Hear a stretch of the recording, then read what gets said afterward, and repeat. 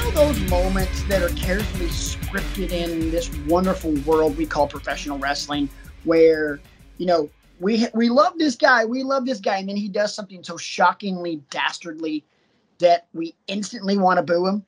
Yeah, those are great. But what happens when we decide that this ain't flying? Tonight we're going to talk about it. Welcome to Wrestling with Egos. However you may be consuming this wonderful, crazy, insane product, whether it be on any of our podcasting platforms, Anchor, Apple, Google, Spotify, Breaker, Intergalactic Radio, and even for those of you watching us on the YouTubes, thank you guys so much for making this episode of Wrestling with Egos part of your weekly smorgasbord of info. We are less than 24 hours away from SummerSlam live from Music City, Tennessee. Are we going to talk about it? No. And here's why. We're waiting. We have new creative direction in WWE. We're only a week into it. Can't believe we're actually saying this about the largest promotion in the entire world. But call me when you do something. This week, we are the state of Missouri. You need to show us. Show me what you got going on. If you want to make a splash, make a splash. If you just want to give us 8 or 9 great matches, that would be a great place to start. Matches were like, you know what, that was pretty good. Thank you for delivering some nice content and all that.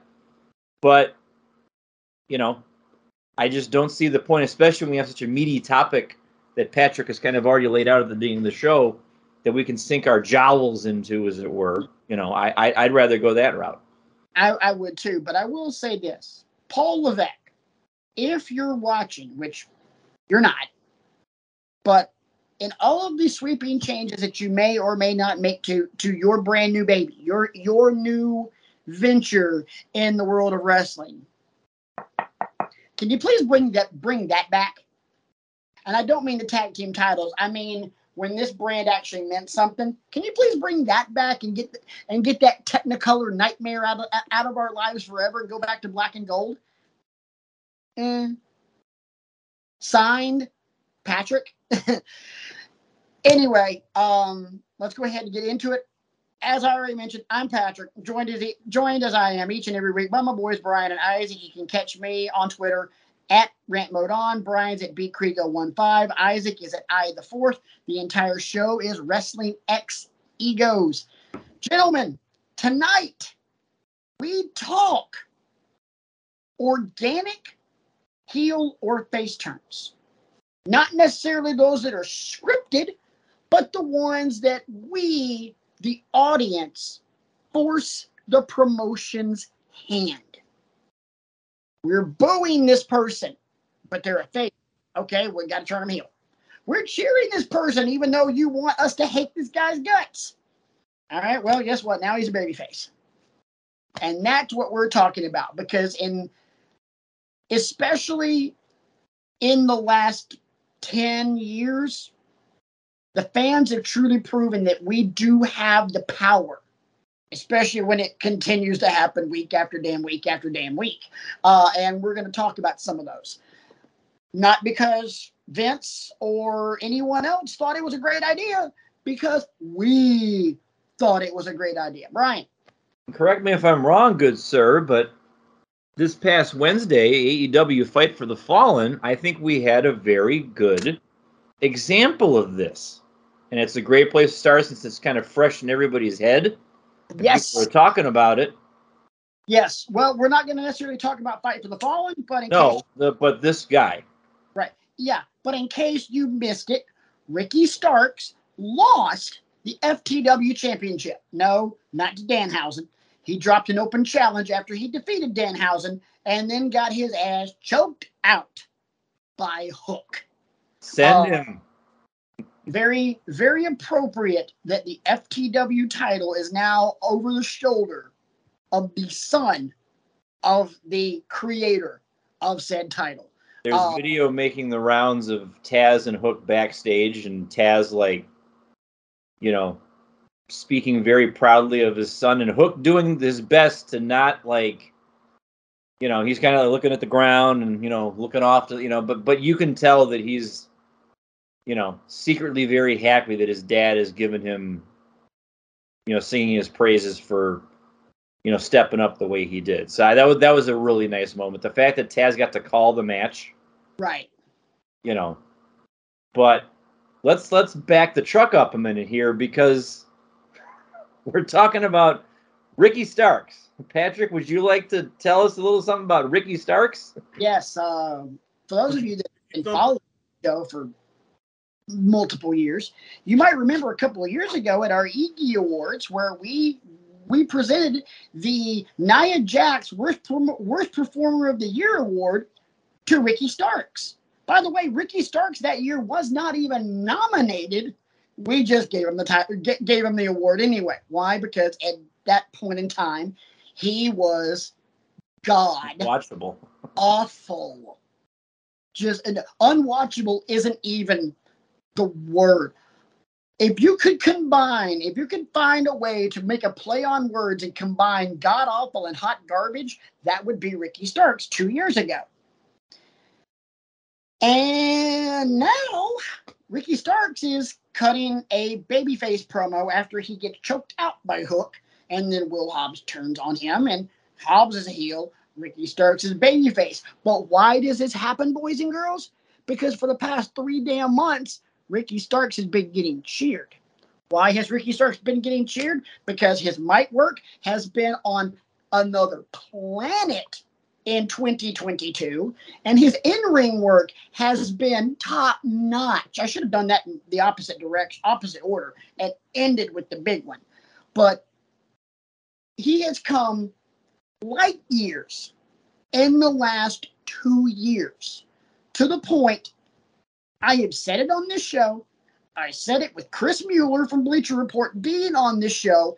I hate him. He's boring. I think he sucks. I'm saying it right now. Order me up a big old bucket of New Orleans fried crow, because I'm about to eat it. I am in with Ricky Starks. Holy crap. I cannot believe I just said that. We talk about on this show, this is why we love professional wrestling. This is one of the reasons why we love it. We love it when a talent has the light switch flipped on. Yes. And you see them come into their own, and you see them, all of a sudden the in-ring, skill set increases by leaps and bounds, and all of a sudden the mic work, he's got relevant things to say, and he's delivering it with emotion and passion. It's not just a monotone. It's not just stammering. It's not just, saying 3 words and letting everybody else speak for you. It's, I'm going to go out there and I'm going to tell you what's on my mind, and then I'm going to back it up in the ring. Right. And that's what we want. Right. I mean, and kind of getting a little off topic with this, but just kind of a few people that went along that same blueprint where they were just kind of there, and then all of a sudden the light switch got flipped on and they went on to amazing heights. First one that comes to my mind is Edge. Edge was even while winning Money in the Bank, was just like, don't get me wrong, I've been a Edge fan since day one. I love the guy. I loved it when he won Money in the Bank. I loved it when he cashed in on Cena at New Year's Revolution that year. But he didn't really start taking off until after he had the title. And then hang on to your butts, boys and girls. He went on to a completely different plane of existence during his first title reign, and it just continued from there. I mean, come on, he slapped John Cena's dad the next Tuesday in a promo, in a tape segment. I mean, it was great. And Ricky Starks is doing the same thing right now. It's just all of a sudden, and it's night and day.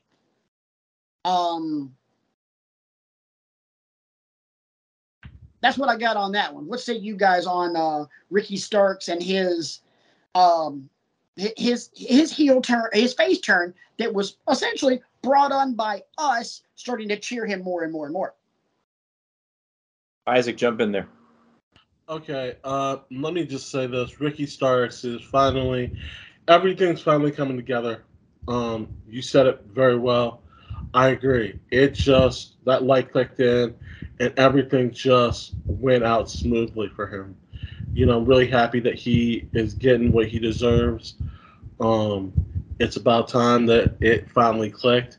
I'm glad it did click, and I'm looking forward to what he's going to do in the future. I'm looking for him and Hobbs to, tear it down in the next couple months and do some fantastic things. I'm glad he got his chance, and I'm looking forward to what happens next. One thing I'm really looking forward to, as far as Hobbs and Starks, is I'm really looking forward to seeing what they do with Hobbs, because AEW is, in my opinion, is in need. Granted, they've got big guys that are heels, but they do not have that super ripped, uber athletic monster heel. They had him until they turned Wardlow white meat babyface, like ultra white meat babyface chicken breast with no seasoning on it. You just put the thing in a crock pot with some water and you boiled it. That's what Wardlow is now, white meat. With Hobbs is a massive dude. He is absolutely shredded, and he looks like he could tear your face off. I'm very much looking forward to see what they do with Powerhouse Hobbs. Truth be told, he's going to be fodder for Starks, but this is an opportunity to create a terrifying monster heel in AEW, which is something they have not done ever, despite having multiple people that can fill that role. Miro, Brody King, Lance Archer. Do I need to keep going? And another part of it too is, and this just came to me as you were finishing up your first take about Starks. I feel like AEW all of a sudden finds themselves in need of actual baby faces, because the list of the ones that can actually say, yeah, I'm a baby face is kind of short. I don't consider Blackpool Combat Club faces. No. I just consider them butt kickers that go out there and get the job done every week. They don't care what you think about them. They are mass murderers that get cheered. Right. Punk's hurt. He's going to be back soon, but he's out. Hangman is off doing soul searching again. And it's nice to see that storytelling happening. But I feel like Tony Khan may have said, "Oh, well, that's good that you want us to do this because we kind of needed another babyface." I mean, I'm having trouble thinking of some outside of Jungle Boy and wow, this is bad. I mean, all the people that are coming into my head are heels. Best friends? Yeah, I mean, they're few and far between right now.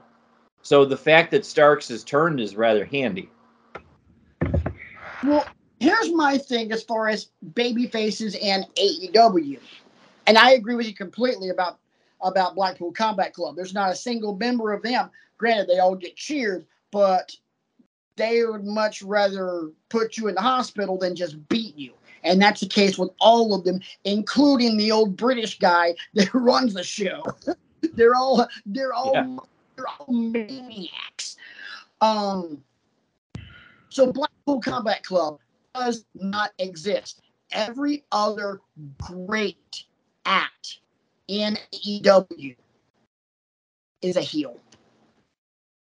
And let's be honest, there's not many. I'll take that back. There's one act in AEW that are over baby faces, and that's FTR. By the way, another organic turn right there. Which one we didn't even have on our list. FTR has been booed maybe a month into their AEW run. They started getting booed.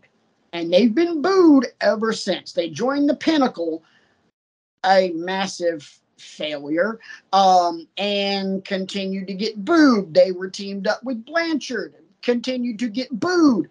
And then all of a sudden, they get cheered because people finally realize, holy crap, these guys might be one of the greatest tag teams ever. Mm-hmm. And you now see what they're doing because they're putting out banger match after banger match, whether it be against each other in solo competition, Hardwood taking on CM Punk, or that 2 out of 3 falls. Mwah, mwah, mwah. This past weekend at Death Before Dishonor against the Briscoes. Damn. Yet again, another match that a member of FTR is in that's on my list for match of the year. We may have to have an FTR category for match of the year at this rate. Yeah. And, match number 1, Hardwood versus Wheeler. Match number 2, Hardwood versus Punk. Match number 3, FTR versus Bucks. FTR versus Briscoes, 1 and 2. The one that I keep going back to, a situation like this, and was the first time in my wrestling fandom that I became aware of something happened that probably shouldn't have happened. You go back to WrestleMania 13, and it's called the famous double turn. It's been a homework assignment on this show before. It's Stone Cold Steve Austin versus Bret Hart, where the two guys went in there with established roles, and they came out the other side completely different. This is the famous match where Austin didn't actually tap out. He passed out in a pool of his own blood after Bret put the sharpshooter on him. So when I'm talking about organic turns, this is one of the ones I always think about. And didn't have a chance to this week, but in preparation for the show, I wanted to go back and watch it again. But that's the one that, didn't have a chance to do it, but that's the one that always sticks in my head, because it was clear going in this match what the Office wanted you to do. They wanted you to, Bret Hart, and I'm doing the right thing, and all this stuff, but it was coming off as hollow. And then you got this ass kicker in Stone Cold, who the fans were getting behind by this point. They were, because he resonated with the middle class and the working man and the common man and all that kind of stuff, and just made being anti-establishment look cool. Right. And that's, I think, why by this point the train was rolling by the time he got into the feud with Bret. There was some of the promos leading into this. If you take Hitman and put the letter S in front of it, then you've got my exact feeling. And the crowd was just going, So, I mean, that one, I don't know what you guys think about it, but that one is, for me, always going to be the first one I think of when I think about a situation like this. I think that one's the blueprint, because that one, WWE planned that one, but they didn't just go, okay, Austin's turning face, Bret's turning heel. We're going to make this happen because Bret's going to do something super dastardly and Austin's going to save the day or something like that. No, they didn't do that. They actually baited us into making it happen, which was brilliant on their part. I mean, go back and look at it. They played the audience in Chicago at WrestleMania 13 like a damn fiddle. I mean, I was talking, I did the chef's kiss for Briscoes and FTR Part 2. That's the same thing for WrestleMania 13. That's the blueprint for how to do this, because WWE wanted it to happen, and they made it happen through the audience. probably one of my favorites. And like I keep saying, the Blueprint. I want to sidebar for just a second, because while we do the show, I do, especially when we're recording on Fridays, while Rampage and SmackDown are going on, I like to keep an eye out in case something major happens, especially this week. Apparently, within the last 30 minutes, Michael Cole, live on SmackDown, said the word wrestling. Michael Cole said wrestling. Well then. Yeah. Welcome to the party, Michael. Not something I thought I would ever read is the fact that Michael Cole, Vince's soldier boy for all these years, said the W word.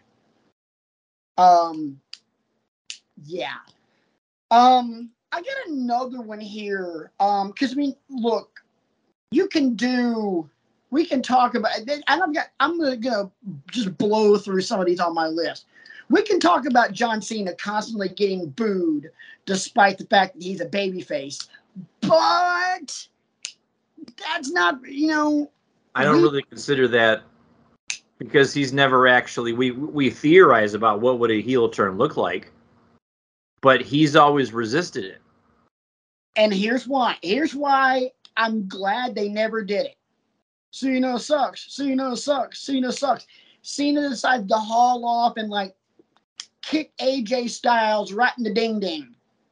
As soon as he does it, the fans are gonna pop, because they got exactly what they wanted, and now they're gonna cheer a heel John Cena, and we're literally right back to where we're back where we just were, except we're going in a different direction. Which is why anytime I've ever seen anybody on YouTube theorize how would you do it, they take something else away that they know the fans love in conjunction with it, so that it's not okay. Yeah, you gave us but because the one big example, Adam Blampier, linked it to ending the Undertaker's undefeated streak. Like Cena would be the one to do it by cheating to beat Undertaker at WrestleMania.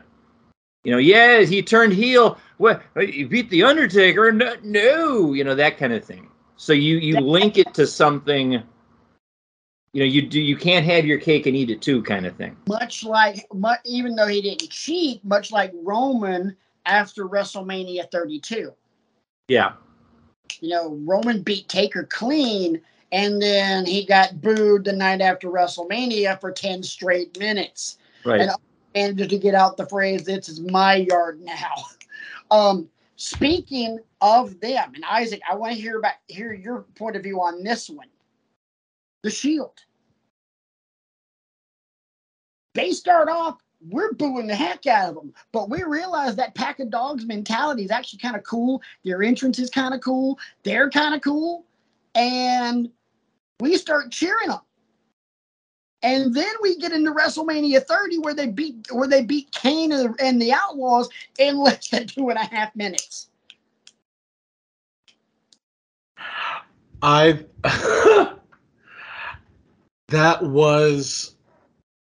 could see that coming.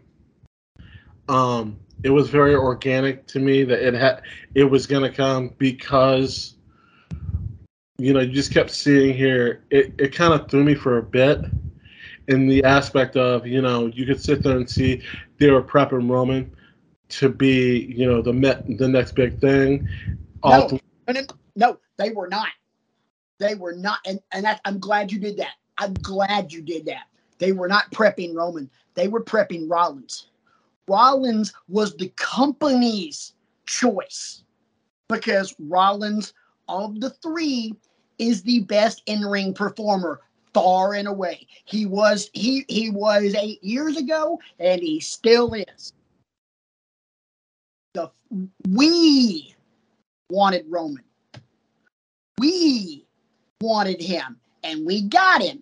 And once they started pushing him right down our throats, we gagged on it. We decided, no, we don't want this. Roman sucks. He also wasn't ready to at the same time. He wasn't. What they should have done was they should have gone with their initial plan. And because the plan wasn't, I've heard this on podcasts and I've even heard this on an interview with Rollins before. The plan was literally what they did, except you switch Roman and Rollins. Roman was supposed to be the one with the chair turning on the shield. Roman was going to be the one to get the title, and then Rollins was going to take it from him. Rollins was supposed to be the baby face out of this. It's interesting to think about what could have been if they had just gone with that, because I'm glad they didn't. I'm glad they didn't. You know We're all why? glad he didn't, because he wasn't ready. No. I'm looking too far ahead. I'm looking way far in the future from what they did. I'm looking at WrestleMania 31. I'm standing there at WrestleMania 31, heist of the century. Brock and Roman for the first of 1.5 million times that we've seen. And, you know, Brock's getting booed. Roman's getting booed. Here comes Rollins. Everything happens the way it does. If they do not switch, if they go with their gut and don't switch it like they did and have Rollins be the one that joins Triple H and the Authority, we are not looking right now at one of the greatest title runs of the last 25 years. And you cannot tell me that Roman Reigns' run right now isn't just glorious, because it has been. yeah, it makes you wonder, because maybe he's not that frontline guy anymore. At that point, maybe he's down to the middle of the card, and him taking time away, for his health isn't as big of a deal as it was. Right. That part is still what informs a lot of this run for me. Is I'm making up for borrowed time. Who knows how much time I have left? That kind of thing. But at the same time, or making up for lost time. Borrowed time is not the right phrase. Sorry. Same time, you got to think with Roman heel turn, and joining up with Heyman and creating the bloodline and having the title for damn near 3 years. You have to think about the fact that was all brought on because the fans got pissed at Roman because he pulled out of Mania during COVID. Yeah. And came back at SummerSlam and laid waste to Strowman and was it Strowman and Fiend? Yeah. Yes, it was. Okay. And then but they do that. Fast forward to literally this past Monday night. Roman Reigns, the Usos, Paul Heyman, the minute his music hits in Madison Square freaking Garden, that place went up. The only way that pop could have gotten louder is if there was glass shattering to begin with. They take their 9.5 minute long entrance. They get in the ring, and literally the only thing that Roman says before handing the mic back to Paul Heyman was, Madison Square Garden, acknowledge me. And they went up. Mm-hmm. We literally, for lack of a term, the fans wanted Roman. We ran his ass out of town. He came back, and now we're supposed to boo him. But now Roman, as this heel, as the tribal chief, the head of the table, this guy is one of the best characters in professional wrestling today. Has been for 2 years, 3 years. It's been damn near flawless. And now he's getting cheered again. That to me is one of the most remarkable things of them all, because we wanted the guy, now we don't want him. Okay, you're booing him, so now we're going to give you something. Now I'm going to give you something to cry about. They're going to give us something to boo about, but wait, no. This guy's cool. We're going to cheer him. Damn it. I know right now, Hunter and Bruce Pritchard have just got to be going, son of a bitch, really? Really, you guys? Yeah. We try to give you what you want at a Roman, and you keep flipping the script on us. It's like that one damn year at it's like WrestleMania Miami, where we've got Jericho coming out, but all you guys want to do is sing Fandango song. I mean, good God. There's another one for me. You knew I was going to go here. Because as it was happening, I did not understand it, because this was around the time I had gotten out of wrestling for a long time, and I was out on my own by this point. I had cable television again that I was paying for, and I was seeing all of these things happen. And he was also allowed to stay up past 8 o'clock. Right. Some of the things that Hulk Hogan was doing to The Rock when he was a member of the NWO going into WrestleMania 18. And this was this was my Brian, you know it's scripted, right, moment, because I can remember the Raw. I don't remember what city it was in, but it was the Raw where they put The Rock in an ambulance and Hogan ran the ambulance down with a semi-truck. I came into work the next morning and I was pissed. And one of my colleagues at the school I was teaching at the time, you know, I don't remember what I was doing, but she came over and asked me a question. I don't know if I was like slamming papers on my desk or something like that. And she goes, "Why are you so upset? The day hasn't even started yet. You know, there's no kids yet, you know." And so I explained it to her, and she knew that I was a wrestling fan, but she didn't watch. And as I'm setting up the story, about 5 minutes in, she stops me and she goes, "Okay, wait a minute. You know he wasn't in the ambulance, right? You know that he couldn't possibly have been in the ambulance when Hulk Hogan ran into it with the semi-truck, right?" And I'm like sitting at my desk and I'm heavy breathing, and I look up at her and I'm like, "You know, you're probably right. He probably was not in that ambulance. They probably just bought an ambulance, a junk ambulance, and it's in the prop budget, so we'll destroy it." That makes a lot more sense. She goes, "It's wrestling. It can't possibly, he couldn't really, could you imagine if he was in the ambulance?" So to go from that, my point is to go from that to now we're in Toronto, Bizarro World. Oh, God, yeah. And Hogan comes out, Rock comes out, and Rock's the one you hear the smattering of boos for. And Hogan is getting all the adulation that you could ever hope and pray for. And that was organic as hell, too, because that crowd reaction, I think they were in Montreal later that week, and he came out in the red and yellow in Montreal, and they went absolutely berserk, too. So that forced the breakup of the NWO, or like the splintering of the NWO. And then Hogan goes and gets a title run out of it, you know, winning the title off of Triple H later on that year. That was the visceral one for me because, of course, as everybody on this show knows, The Rock is my guy. And how dare you? What? Really? How dare you? How dare you beat The Rock and get a better crowd reaction than The Rock? That's not supposed to happen, but it happened. Can I jump in when you're done? Yeah, go. I was just setting the scene, so go ahead. Be my guest. You got to remember, at that time, most of the people, especially the crowd at WrestleMania, grew up as Hulk Hogan fans.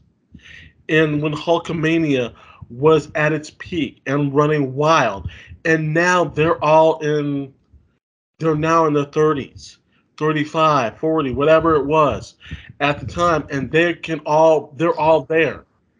This was not a rock crowd to begin with. It was never going to be a rock crowd. That was Hogan. This is what they wanted to see. They wanted to see him Hulk up. Oh my God, they wanted to see. They're having nostalgia back at when he faced Andre the Giant. This is their moment. Oh my God, he's still here. He still looks fantastic. Oh my God, it's Hulk Hogan. This is the point in time.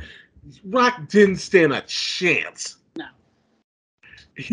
Rock could have set somebody on fire. That match. There was no way on God's green earth he did that in WrestleMania 32 in Dallas. That's fine. No, there's no way. There's no way. The crowd was primed for Hogan. This is what they wanted. They wanted to see him.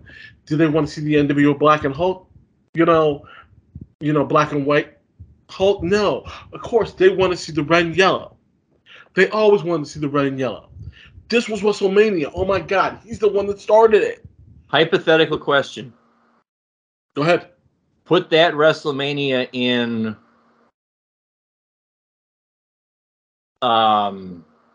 Houston, Texas. Doesn't matter where it was. No, yeah, it does. Yeah, it does. No, it doesn't. No. Yes. No. Yes. No. It had to be a wrestling town, not Houston, not LA, not Miami, Tampa, Nashville. No, it had to be New York, Chicago, Toronto, Detroit, Philadelphia, Philly, St. Louis, Atlanta. No. That was maybe Atlanta. Maybe that question just popped into my head about, was it just because they sat down in by the Space Needle, or was it, No, you're wrong on this. And the reason I'm saying that you're wrong is because this is a WrestleMania crowd. This is not a Chicago crowd, which we know they're huge fans. This is not a Philly crowd. This is a WrestleMania and the Monday night after WrestleMania crowd. This is a totally different crowd. When you think about this, when you think about WrestleMania and the night after, Monday night, those are the two craziest crowds that can make or break anybody. You have to admit that. And that's happened in the past. Now, you're talking about guys that are in their 30s, 35, whatever. You said that part already. But that's Let me ask you one question. Do you really think that the international audience is going to drive all 80,000 tickets of a football stadium? No, not even close. A vast majority of that, whether you want to acknowledge it or not, acknowledge me, I had to throw that one in there, local, is regional. You get a Detroit crowd, a strong majority, not vast, but a strong core of those fans are going to be Detroit, Minneapolis, Cleveland, Chicago, Pittsburgh, the Great Lakes area, because it's Detroit. It's within somewhat driving distance. It's cheaper for us to drive and get a hotel than it would be from someone out in Phoenix to fly, get a hotel. It's a hell of a lot cheaper. Makes more budgetary sense for someone like us because it's within a day's drive. So I will then, now, and forever completely disagree with you on that one because of where it was. Your point, Isaac, though, is noted because you're right, it was a generation that grew up as kids, and now they got the discretionary income that they're like, you know what, Hogan's going to be there, I'm going to go.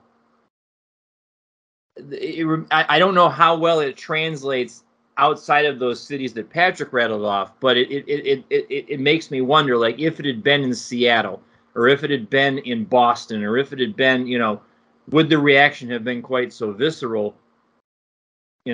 There's really no way to figure that out, but that's the one that, along with Austin Brett, that's the one that kind of sticks out in my mind as well. As we didn't plan for this, the fans made it happen. So let me throw another one out there. We're talking about, it's supposed to be a heel, but we're gonna cheer you. Let's flip one. And I think this is one of the biggest uh-ohs that WWE has ever had. What year does anyone off the top of their head? Anybody know what year WrestleMania 30 was? 2014. 14. Okay. Because the first WrestleMania was 84. So. Okay. There you go. So you mean to tell me January of 2014, when Batista comes out at number 30? What could possibly go wrong? Exactly. Oh, and by the way, everybody was already doing this. And then number 29 hits. Who was 29? Does anybody remember? Because he's the one that got the ever-living hell boot out of him, because we all knew Batista was 30. Anybody know who 29 was? I don't remember. Ray. No, Ray came out at 30 the following year. I'm going to look that up really quick. All right. I could have sworn that Ray was 29 that year. Because 31, Daniel Bryan was ended up being in the ladder match for the IC title. Because he had just come back.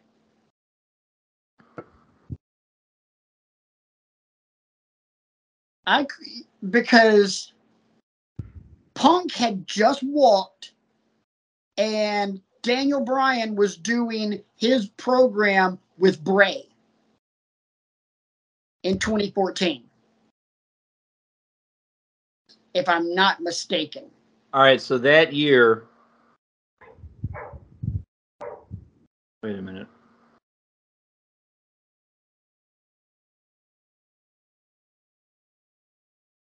Yeah, Batista came in at 28. Oh. Big E came in at 29, and Ray came in. That's right. Ray came in at 30. So Batista was already out there. Okay. For some reason, I thought Batista was 30, but I remember Rey Mysterio got the ever-loving crap boot out of him. Yes. Because we wanted Daniel Bryan. We wanted Bryan Danielson, and we didn't get him. He wasn't even in the Rumble. But so because of this, it ends, and now we get Batista and Orton, which is a match that everybody wanted to see. Everybody starts booing the crap out of the entire thing, which forces. It was a face run that failed so miserably. It forced the company to change their entire plans for a WrestleMania main event. And correct me if I'm wrong. I would have to go back and specifically look at Batista during this point. Batista did not look like he was mentally all there, like he was fully invested. No, he wasn't. Like he was just there for a payday. He was.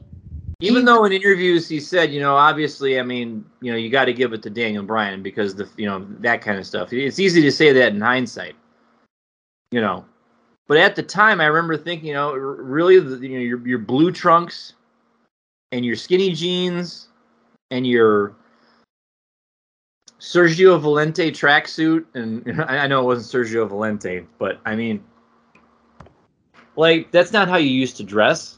Like, no. Come out in the way you used to dress, with the Timberland boots and the jeans and the Washington Bullets jersey. I mean, yeah, none of this GQ crap. Right. See, and I agree that Batista was there. He was there for a pay. He was there for a WrestleMania payday. He was there for a WrestleMania main event. He was there for a title run.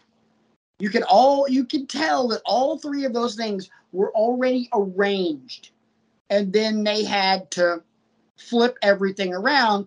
And then coincidentally, Batista had to leave earlier than planned to go do promotional work for Guardians of the Galaxy Volume 1 or 2, or whichever one it was. Exactly. The night after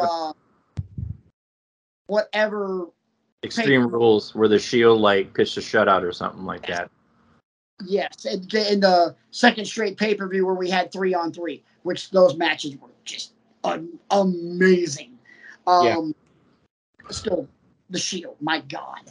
But Batista, and what a disaster that turned out to be. I got one more for you guys, and we're gonna for as far as me, we're gonna end it on a positive note. And I almost kind of played my hand there, but I'll go ahead and do it. Because if I'm wrong, during Los Guerreros tag title run, they were getting booed. And then little by little, those boos got quieter and those cheers started happening. You brought this one up in the pre-show meeting, and I had a hard time with the timeline of it. Because for me, and this is, I'm ashamed to admit this, but for me, Eddie's career, his WWE career, is kind of a blur. Like I don't remember the timeline of his stuff in WWE as well as I do other people's, and that I need to correct that. Because I know he came in 2000 with the Radicals, and then all of a sudden it seemed like now he's with Chavo and they're doing the lie, cheat, and steal thing. Like I blinked for 1 second, and then all of a sudden I blinked again, and he's beating Lesnar at No Way Out. Los Guerreros started shortly after WrestleMania 19. And they had a short run as tag champs as heels, and then became faces, lost the titles, and then Eddie went on his title run.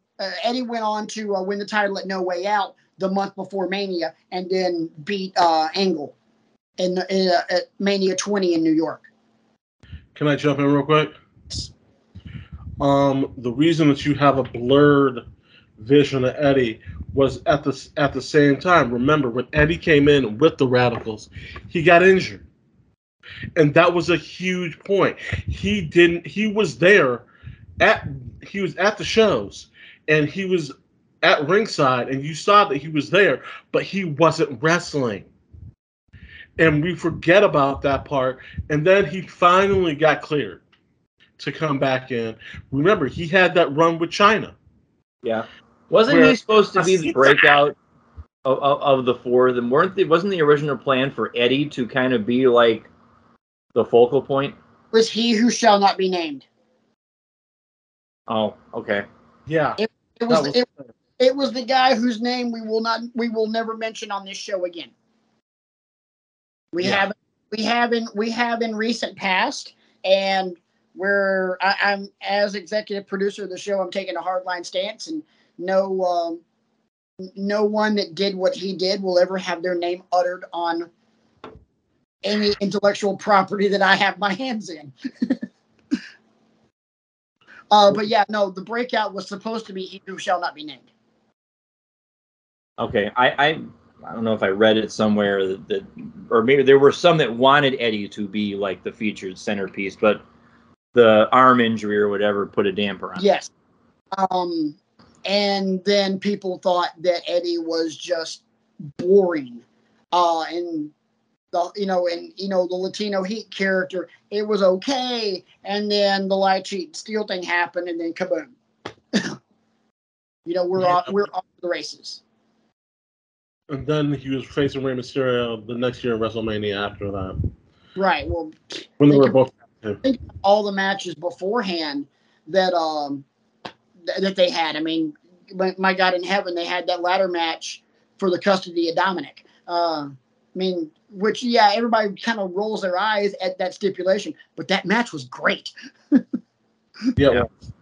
I mean, it was Ray and Eddie. I mean, you can have a Judy Bagwell on a forklift match between Ray and Eddie, and it would be a 4.5-star classic. I mean, my God.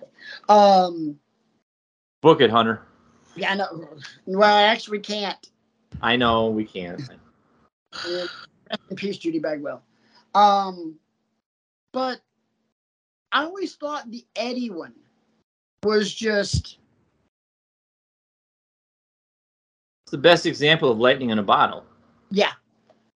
You know, because we all know about Eddie's demons and what he had to overcome to, you know, because I think that's maybe another reason why there was a blur there too, was because he had to be away to take care of his personal issues and everything like that. And the fact that he was able to come back and be in that position where he was going to be a top guy and be beloved and be cheered, you know, really, how can you not get behind that? And now you see all the people that are imitating him. I mean, you had Finn the other night trying to pull a page out of the page one of the Eddie Guerrero playbook. It backfired on him. But I'm like, okay, that's great, you know. All right.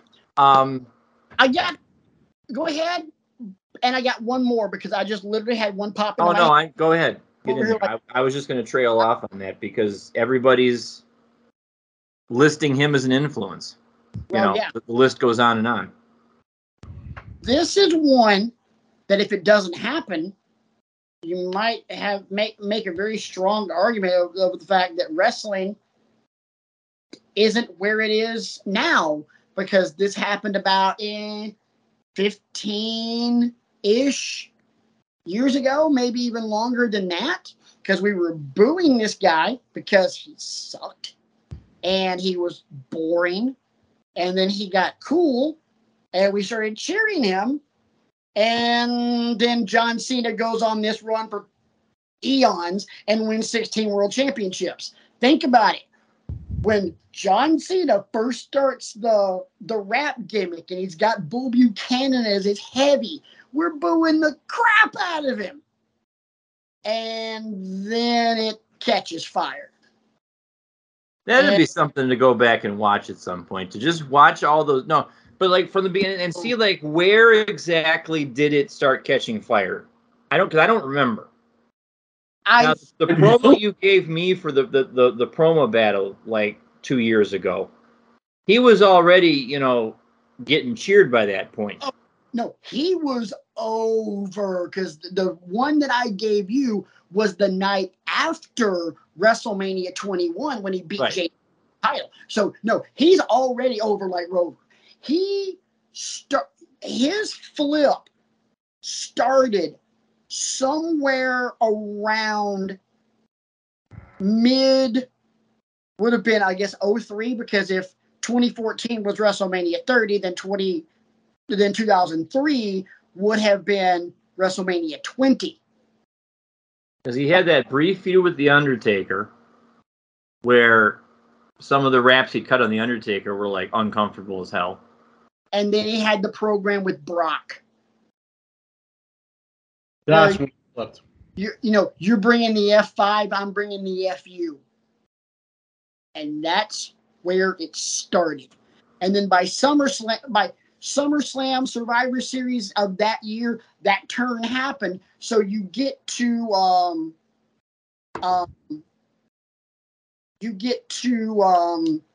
the Rumble into WrestleMania 20, and he's eliminated by the Big Show, who was U.S. champ at the time. Everybody thought he jacked his knee up. And then he beats Big Show for the title at WrestleMania 20, and there we go. We're off to the races. Right. He had that year-long build to get him and Batista to hit the floor at the exact same time the year after at the Royal Rumble. Then Vince blew out both quads. And then, hey, here we go. We get 20 years of this. And then we hate the guy. We cheer him. We get exactly what we want. And then all of a sudden, we get tired of getting what we wanted. And then we want something else. Man, if anything, I have learned something tonight. Wrestling fans as a whole suck. Well, I mean, all the stuff with Cena, I didn't see any of it. So the way up was real fun. Yes, it was. The first 2-3 years. That went right over your heads, guys. Yeah. Oh, yeah, it totally did. No. But like the first 2-3 years of his title run were amazing. You should really try to crack some jokes on the show sometime, Brian, because you're so straight laced and you're so, like you're just so professorial and stuff with that. And then I crack a joke and you're just going on and advancing your points, trying to being straight laced that, it's really hard to tell when you are being sarcastic. It's very hard. If I could be serious for a moment. I thought that was a good delivery. I said, all that stuff was seen. I never saw it. Dude, it was, but I am so used to you always being serious that when you lost sarcasm, it flies past me. Because I'm like, wait. Whose fault is that? That just happened? It just means you're not paying attention. Yeah. Who am I pointing at? Am I pointing at you? No. Am I pointing at Isaac? No, I'm pointing at me. It is totally my fault. Isaac should be pointing at himself too. He didn't react either. There we go. This is all me. I'm not pointing at nobody but. Not only does this title mean I'm one half of the tag team champions, but it also means I am two halves of the most oblivious man on the show. Yeah. Fair point. Yep. Good show, guys. Good show. Very good show. Good topic. Very, very much so. So here we go. We'll all take a page out of my book for this one to end the show. SummerSlam predictions guaranteed to go wrong. Bailey cashes in Money in the Bank on Roman. Done. Try to be realistic, man.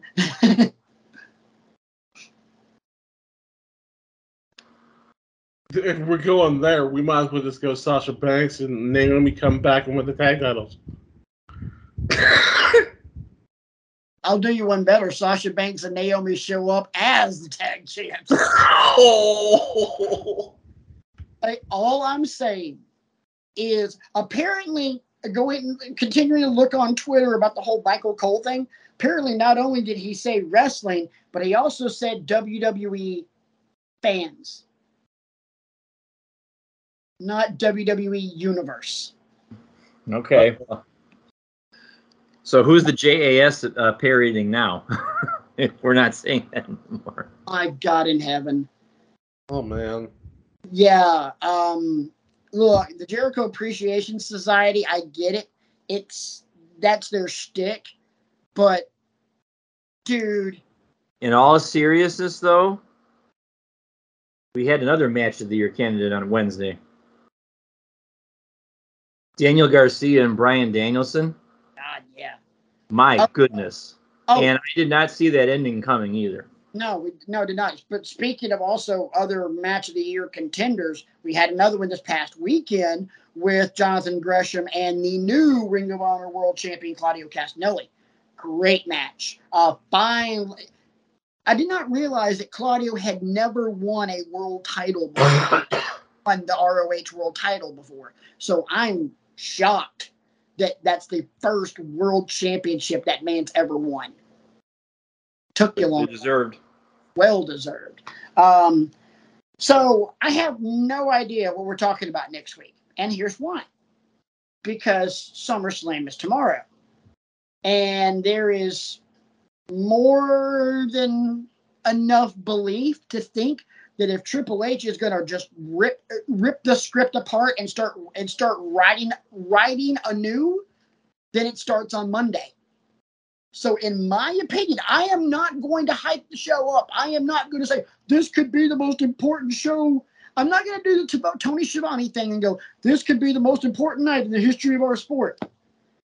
I'm saying that this could be one of the more interesting weeks we've seen in pro wrestling in decades. Because we know what we know going in as far as after SummerSlam, what we know can be summed up in 3 words. We don't know. No clue. We could show up Monday. Triple H could start the show much like he did Takeover #1 with the lights out, and he's just talking right into the camera, and then does this, and the lights come on, and here we go. What did Aaron Rodgers say last year? It's a beautiful mystery. Exactly. And I like it for one simple reason. We don't know. All bets, as far as I'm concerned, as soon as SummerSlam goes off the air tomorrow night, all bets are off. Hell, all bets are off tomorrow night because Matt Riddle is out for SummerSlam. Rollins does not have a match. And Rollins has griped about it on Twitter and said, don't worry, guys. At some point, they'll hear all of you complaining. And Triple H responded, I hear you. Mm-hmm. There are rumors. Big man, didn't you book tickets to Nashville? Is there something you're not telling us? I'm trying to keep that on the low right now. Okay. I mean, all I'm saying, you show up tomorrow night, and you guys already know what I'm about to do. So I mean, you already know what it is. So, I mean, I'm trying to. You got the Wrestling with Egos T-shirt packed, right? Oh, I'm already ready to go. I got the suitcase right here to the side. All right. Well, that being said, I didn't realize what time it was, man. Isaac, you got a flight in an hour, bro. I don't have a flight anywhere. Guys, he's flying to Oklahoma. He's got a funeral over in Oklahoma. He's flying to Rancho Cucamonga. Now his Ecuadorian golf caddy Pantalones J Hernandez passed away. We call him Pants. I mean, are we gonna wrap this up? Cause I'm not going anywhere, people. I got a quick flight. But it's been a long day. So what you're saying. Long day. I'll tell you what. I do need to go because I've been on vacation this entire week, and I took the kiddo to the zoo today, and the kiddo ran my ass to death. So, being the fact that it's now almost 11 o'clock, I'm ready to go to bed. So, I will catch all you cats, especially these two cats on the screen with me next week. For Brian, for Isaac, I'm Patrick. Thanks for watching Wrestling with Egos. Don't forget to like, subscribe, share, click the bell for notifications, 5-star review, all that good stuff. Until next week when we talk SummerSlam and anything else that pops up, this has been Wrestling with Egos and the whole beautiful mystery. It's why we love wrestling.